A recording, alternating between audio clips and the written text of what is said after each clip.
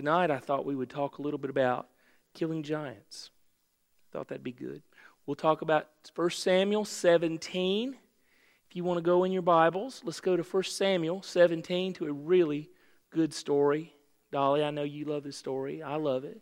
We've all heard it from our youth, and it's David and Goliath. And there's some truths in here. The resume of a giant killer. If you want to kill giants, these are some things that should be on your CV as you get ready to go. While you're looking there, I want to read to you a verse, and I use this verse as the magnifying glass to focus the whole passage under this magnifying glass. 1 John 4:4 says, "You are of God, little children, and have overcome them, because he," listen to me now, "he who is in you is greater than he who is in the world." So as we talk about David and Goliath in 1 Samuel 17, let's keep in mind we're talking about it through the lens of focus of greater is he that is in us than he who's in the world. I'm going to read to you. As I was preparing for this, I noticed there were some big Hebrew names and words in here, so you guys are just going to have to forgive me up front. Start reading in 17:1, and I'm going to work through this as we survey the entire chapter and talk about several points to understand. We may jump around. Starting in verse 1, it says, "Now the Philistines gathered their armies together to battle and were gathered at Sukkah, which belongs to Judah. They encamped between Sukkah and Azekah, and Ephes Dammim, and Saul and the men of Israel were gathered together, and they encamped in the valley of Elah, and drew up in battle array against the Philistines. The Philistines stood on a mountain on one side, and Israel stood on a mountain on the other side, with a valley between them." Verse 4 says, "And a champion went out from the camp of the Philistines named Goliath from Gath, whose height was 6 cubits and a span." So it goes on and talks about Goliath and how big he was and how much his armor weighed and how much his spearhead weighed and all the big things about their champion. It tells you a lot about him and how he would taunt the Hebrews every day for 40 days. And he would walk back and forth in the front of the battle array and talk about this and gloat and challenge and threaten. In verse 10 he said, and the Philistines said, "I defy the armies of Israel this day. Give me a man that we may fight together." When Saul and all Israel heard these words of the Philistine, they were dismayed and greatly afraid. What Saul didn't know and what all of Israel didn't know on this day was back in chapter 16. They had not read 1 Samuel chapter 16 at that point, and so they didn't know this. They didn't know that Samuel had gone into the little town and seen Jesse and his 8 sons. And they didn't know that Samuel had fallen in love with several of the sons and wanted to anoint them as king, but God had said no. Because man looks on the outward appearance, but the Lord looks at the heart. And we haven't got the boy up here yet. He's still out there with those few sheep. Go get him. And the 8th boy was David. And so what the Philistines and Israel and Goliath didn't know was the little boy was the anointed future king of Israel. Israel had gone from judges with no king to 1 Samuel, which was man's king, and they're getting ready to move into 2 Samuel to God's king. And David was God's pick. He was God's king. Because David had a heart after God's own heart. Let me read to you. In verse 12, it says, "Now David was the son of that Ephrathite of Bethlehem, Judah, whose name was Jesse, and who had 8 sons. And the man was old, advanced in years, in the days of Saul." So Jesse was an old man in the days of Saul the king. The 3 oldest sons of Jesse had gone to follow Saul to the battle. The names of his 3 sons who went to the battle were Eliab, the firstborn, next to him Abinadab, and the third Shammah. David was the youngest. And the three oldest followed Saul, but David occasionally went and returned from Saul to feed his father's sheep at Bethlehem. Verse 17.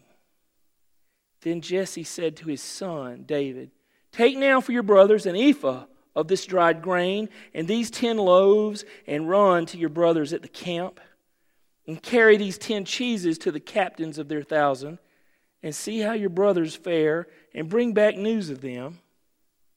Now Saul and they and all the men of Israel were in the valley of Elah fighting with the Philistines. All right, so first thing you need to have on your resume,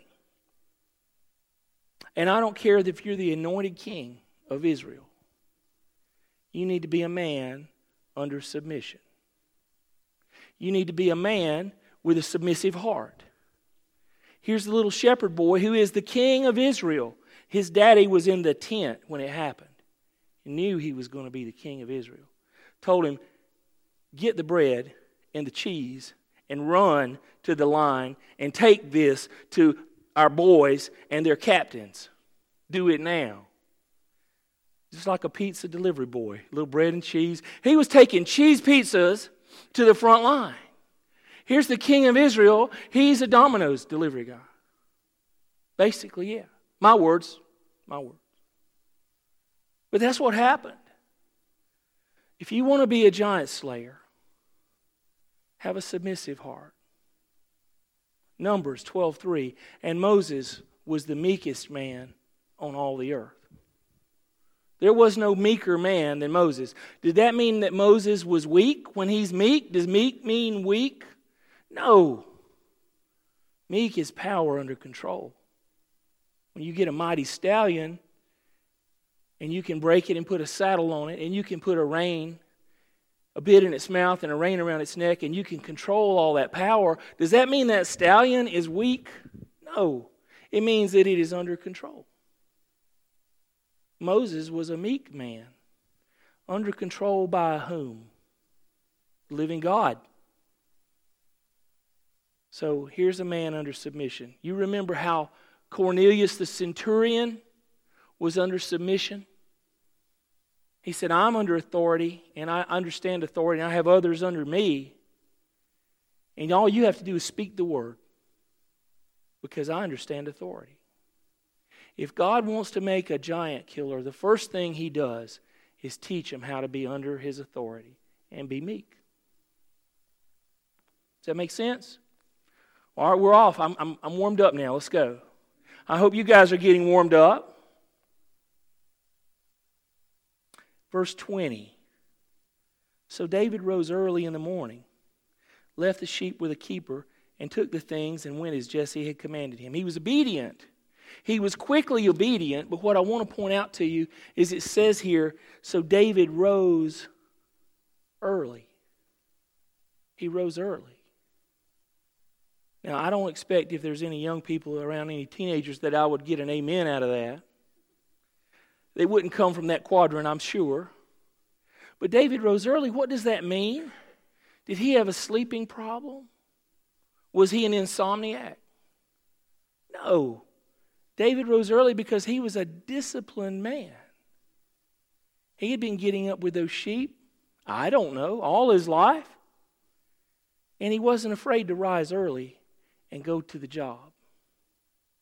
He wasn't afraid to rise early and get about his father's work.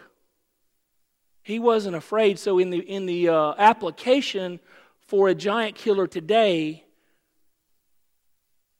he's a disciplined man.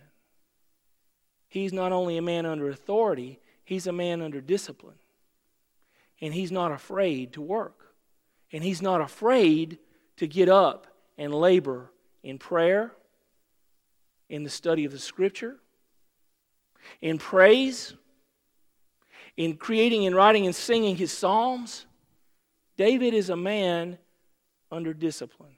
So resume point 2, if you're going to be a giant killer, not only must you be a man submissive that the Lord can use, you have to be a man who is disciplined and can control his own self.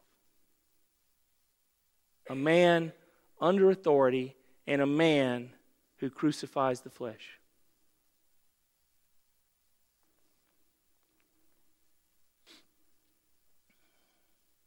I like this next one. It says here, and he came to the camp as the army was going out to the battle and shouting for the battle. For Israel and the Philistines had drawn up in battle array, army against army. And David left his supplies in the hand of the supply keeper, ran to the army, and came and greeted his brothers. Then as he talked with them, there was the champion, the Philistine of Gath, Goliath by name, coming up from the armies of the Philistines, and he spoke according to the same words. So David heard them. And all the men of Israel, when they saw the man, fled from him and were dreadfully afraid. So the men of Israel said, have you seen this man who has come up? Surely he has come up to defy Israel, and it shall be that the man who kills him, the king will enrich with great riches, will give him his daughter, and give his father's house exemption from taxes in Israel.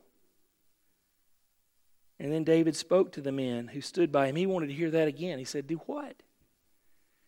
Did you say the king would give a daughter and exempt me from taxes in Israel?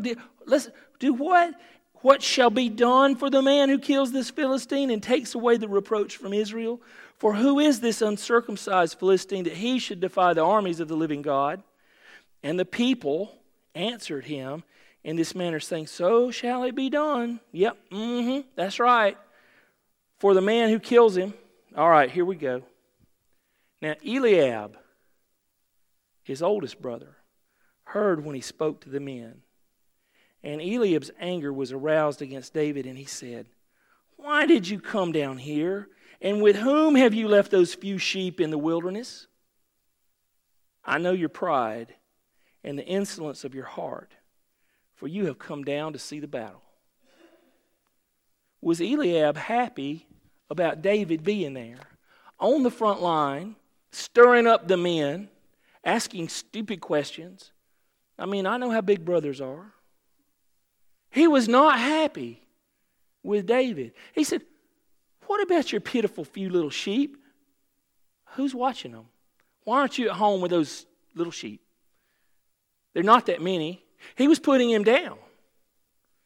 He was putting him down. You're not much of a shepherd. You can't even keep up with a few sheep.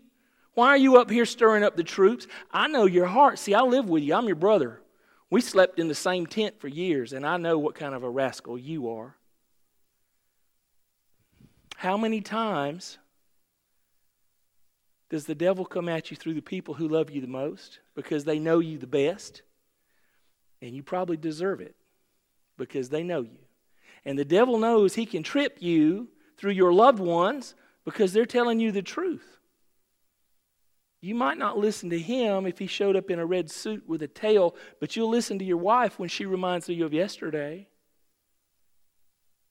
And when he wants to trip you up, sometimes he'll come at you with somebody you love a lot. But now here's the thing. I want you to see what David did.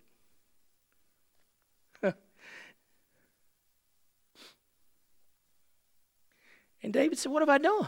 Is there a cause? And then he turned from Eliab, toward another and said the same thing. And these people answered him as the first ones did. So David heard everything his brother had to say to him about his rotten spirit and his little sheep and his nosy attitude. And then he turns around and talks to guys. Is it true? He's really going to give us tax relief and I get to marry his wife? Are you serious?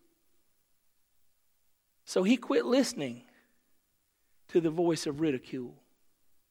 And he turned from the voice of ridicule and he got focused on the prize. Do you see that? Boy, this is going to get good here in a minute. He got focused on the prize. What was the prize again? It was exemption from your daddy's house won't pay any taxes in Israel. How cool would that be? How many of us would go out and fight a giant today, right? Oh, yeah. And you get to marry the king's pretty daughter? He got his eyes on the prize. How important is that in the application of a modern-day giant killer? Not to listen to the ridicule of the enemy, but to focus on the prize at the end. So what did Abraham do? He walked in the land as a stranger, and he looked toward that city not made with human hands, knowing that its builder and maker was God. Because he had an eye focused on the prize. Abraham spent his whole life hearing about the promise. And he had his eyes focused on the prize. So if you're going to be a giant slayer, one of the things you have to do is focus on the prize.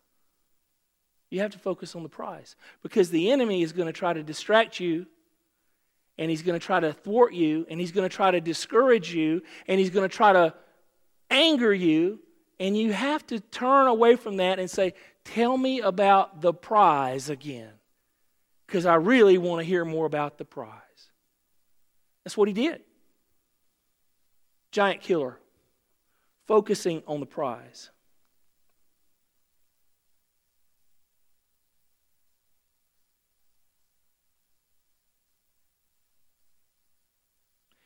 Now, when the words in verse 31, which David spoke, were heard, they reported them to Saul. Listen, see, Saul finds out that there's somebody stirring up the camp. And he sent for him. And then David said to Saul, let no man's heart fail because of him. Your servant will go and fight with this Philistine. Most people think David was around 14 to 16 years at this point. 14 to 16 years old. Sounds about right. They think they know everything at that point and are unstoppable and are bulletproof. And I'm saying, he was probably that. Let no man's heart fail. And Saul said to David, you're not able to go against this Philistine and fight with him, for you are a youth, and he is a man of war from his youth. But David said to Saul, your servant used to keep his father's sheep, and when a lion or a bear came and took a lamb out of the flock, I went out after it and struck it and delivered the lamb from its mouth. And when it arose against me, I caught it by its beard. Listen to this. I caught it by its beard and struck it and killed it. Your servant has killed both lion and bear, and this uncircumcised Philistine will be like one of them, seeing as he has defied the armies of the living God. The Lord who delivered me from the paw of the lion and from the paw of the bear, he will deliver me from the hand of this Philistine.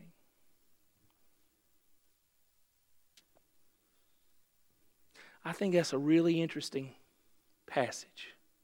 How old do you think David was when he killed a lion? I mean, he's 14 to 16 here. It could have happened last week. Probably didn't. So he's somewhere 13, 14, 15 years old. He killed a lion. Now, I'm not talking little old lion. 600-pound lion. Carry off a gazelle. Lion. Bear. Bear came out, was it Elisha? The bear came out against and killed all those people? Was it Elisha or Elijah? Elisha. Big bear. How did he do that? Well, he had a sling. Bible doesn't say. You can meditate over it. He probably hit the thing with a rock and knocked it silly and went up to it and grabbed it and killed it. Same method he used on Goliath. But he used that method maybe. Still, how many of you guys would want to fight a lion? Not so many. Little boy fought a lion. Here's the point. If you're going to be a giant killer, in the field, when no one's around, and it's only you and God and the enemy, how you handle that enemy and how you fight that battle qualifies you to fight God's battle.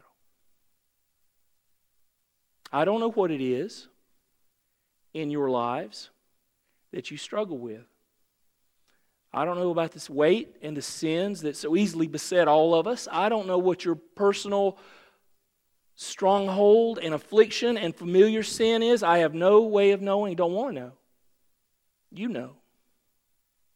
But what I want to say to you is this. If you're going to kill a giant, you need to kill that first. Have the private battle that no one sees. because it gives you confidence to fight God's battle later, and He won't elevate you and promote you to fight His battle till you have won this battle. Does that make sense?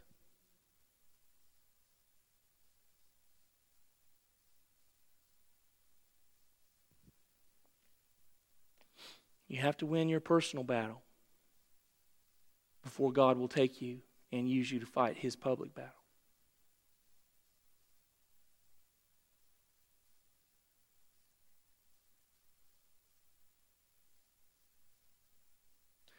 Verse 37, and Saul said to David, "Go, and the Lord be with you." Verse 38, it says, "So Saul clothed David with his armor. And he put a bronze helmet on his head, and he also clothed him with a coat of mail. David fastened his sword to his armor and tried to walk, for he had not tested them. And David said to Saul, I cannot walk with these, for I have not tested them." So David took them off.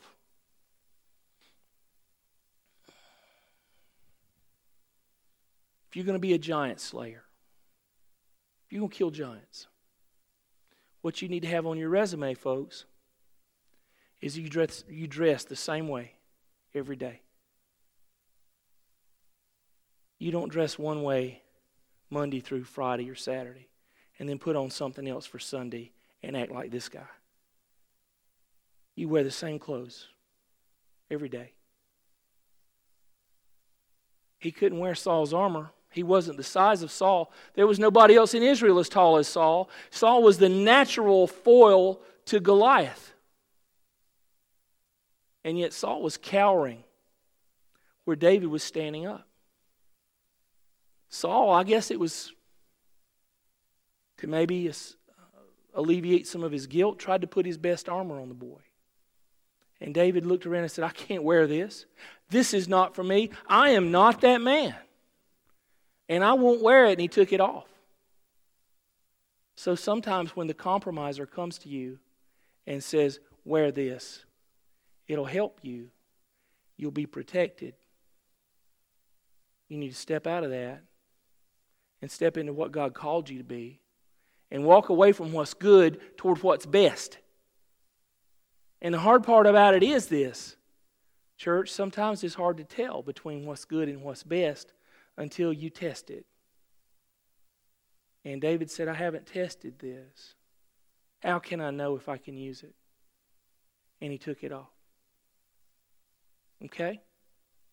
Giant slayer, submissive. He gets up early. He's disciplined. I'm trying to remember. He keeps his focus on the prize, doesn't he? He keeps his focus on the prize. He fights his private battles and wins his private battles before he fights the public battle. And he doesn't try to be something he's not. And he dresses consistently. He doesn't put on another man's clothes to pretend he's that man. He is this man. Giant killer.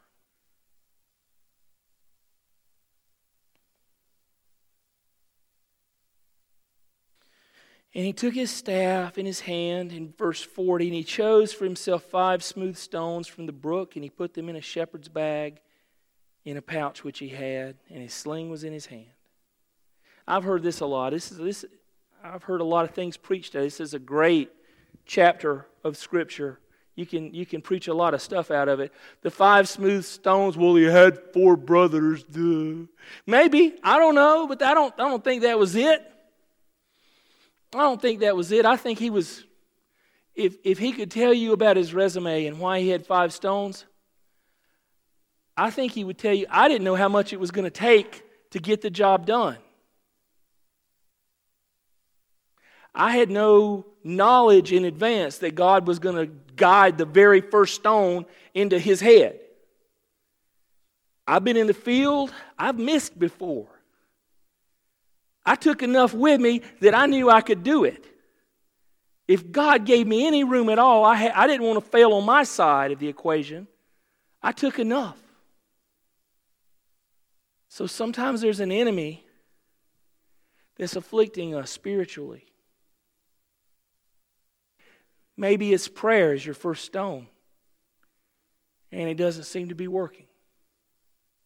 So you pull out the second stone, and it's prayer and fasting. Have you considered that? Maybe this enemy goes away with prayer and fasting. Or perhaps you pull 2 or 3 or 4 of you together in a season of prayer, because you can't kill it with a stone in prayer. You can't kill it in prayer and fasting. You have to get together with your brothers and humble yourself and confess and talk about the problem and pray together fervently. Or maybe you have to get into a season of praise, because God loves the praise of His people. Maybe it's not just prayer and fasting. Maybe it's prayer and fasting and praise. But there's another stone. And what God is telling me to tell you about the 5 stones is that David was a persistent man. Giant killers are persistent. They don't give up with the first stone. They keep pulling stones out of the bag. And they keep throwing the stones at the giant, because a persistent giant killer is a dangerous giant killer. Persistence will take you a lot further than talent ever will. He was a persistent man.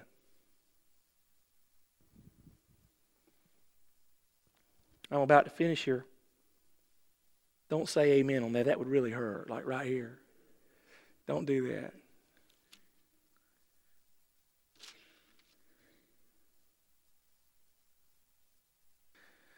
Verse 40, so it was when the Philistine arose and came and drew near to meet David, that David hurried and ran toward the army to meet the Philistine. Then David put his hand in his bag and took out a stone, and he slung it and struck the Philistine in his forehead, so that the stone sank into his forehead, and he fell on his face to the earth.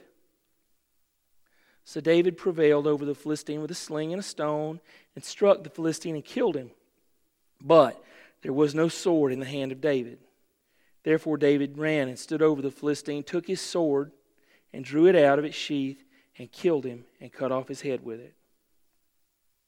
Now when the Philistines saw their champion was dead, they fled. And so there's a great rout, and the Israelites did that.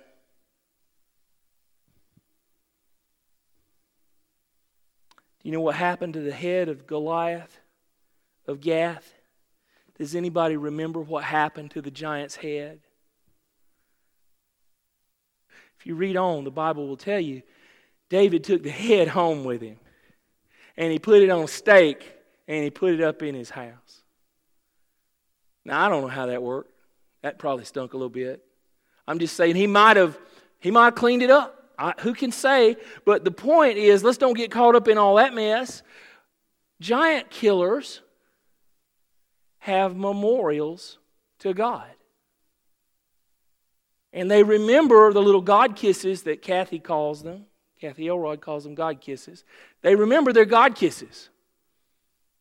Well, this was a big hug. God had allowed David to kill Goliath. And so every day he could wake up and look at that big old stinking head on that stake and say, God is good all the time. You know, there's flies circling. It don't matter. God is good all the time. He could remember the victory, and that's very important when you're a giant killer, because there's always another giant. There's always another giant. More importantly, the head signifies authority. And spiritually, David was validating that the head of his enemy's authority was broken and had no place. The enemy had no authority here. The enemy's head is on a stake in the corner of my house. In my own home, the enemy has no authority. His authority is gone. It's broken. And every day, David could get up and point at that nasty, stinking, rotting head maybe and say, you have no authority here. I cut your head off by the power of God. You can't hurt my family. You can't hurt my nation. And you can't hurt me. Praise God. So a giant killer creates memorials to help him in his battle. Let's pray. Dear Father, I thank you for the opportunities you give us, for the chance to be here with my church brothers and sisters and open up the Word, talk about something that's so familiar to us, and provide a different light to it. Dear Jesus, thank you for that chance. Lord, would you so use this in someone's heart today? I know I talked to somebody. I know there's a reason I'm here instead of at some beauty pageant somewhere. Would you allow your word to do what only it can do? You tell us it doesn't return void. You tell us it's sharper than any two-edged sword, able to separate between soul and spirit, joint and marrow, and is a discerner of the thoughts and intents of the heart. Father, would you so work in us that our hearts would burn to be giant killers, that we wouldn't listen to those who would discourage, but we would turn away and fix our eyes on the prize, that we would remember the victories you've given us in the past, and that, Lord, we wouldn't wear somebody else's clothes, but we would be your man all the time. In Jesus' name, amen.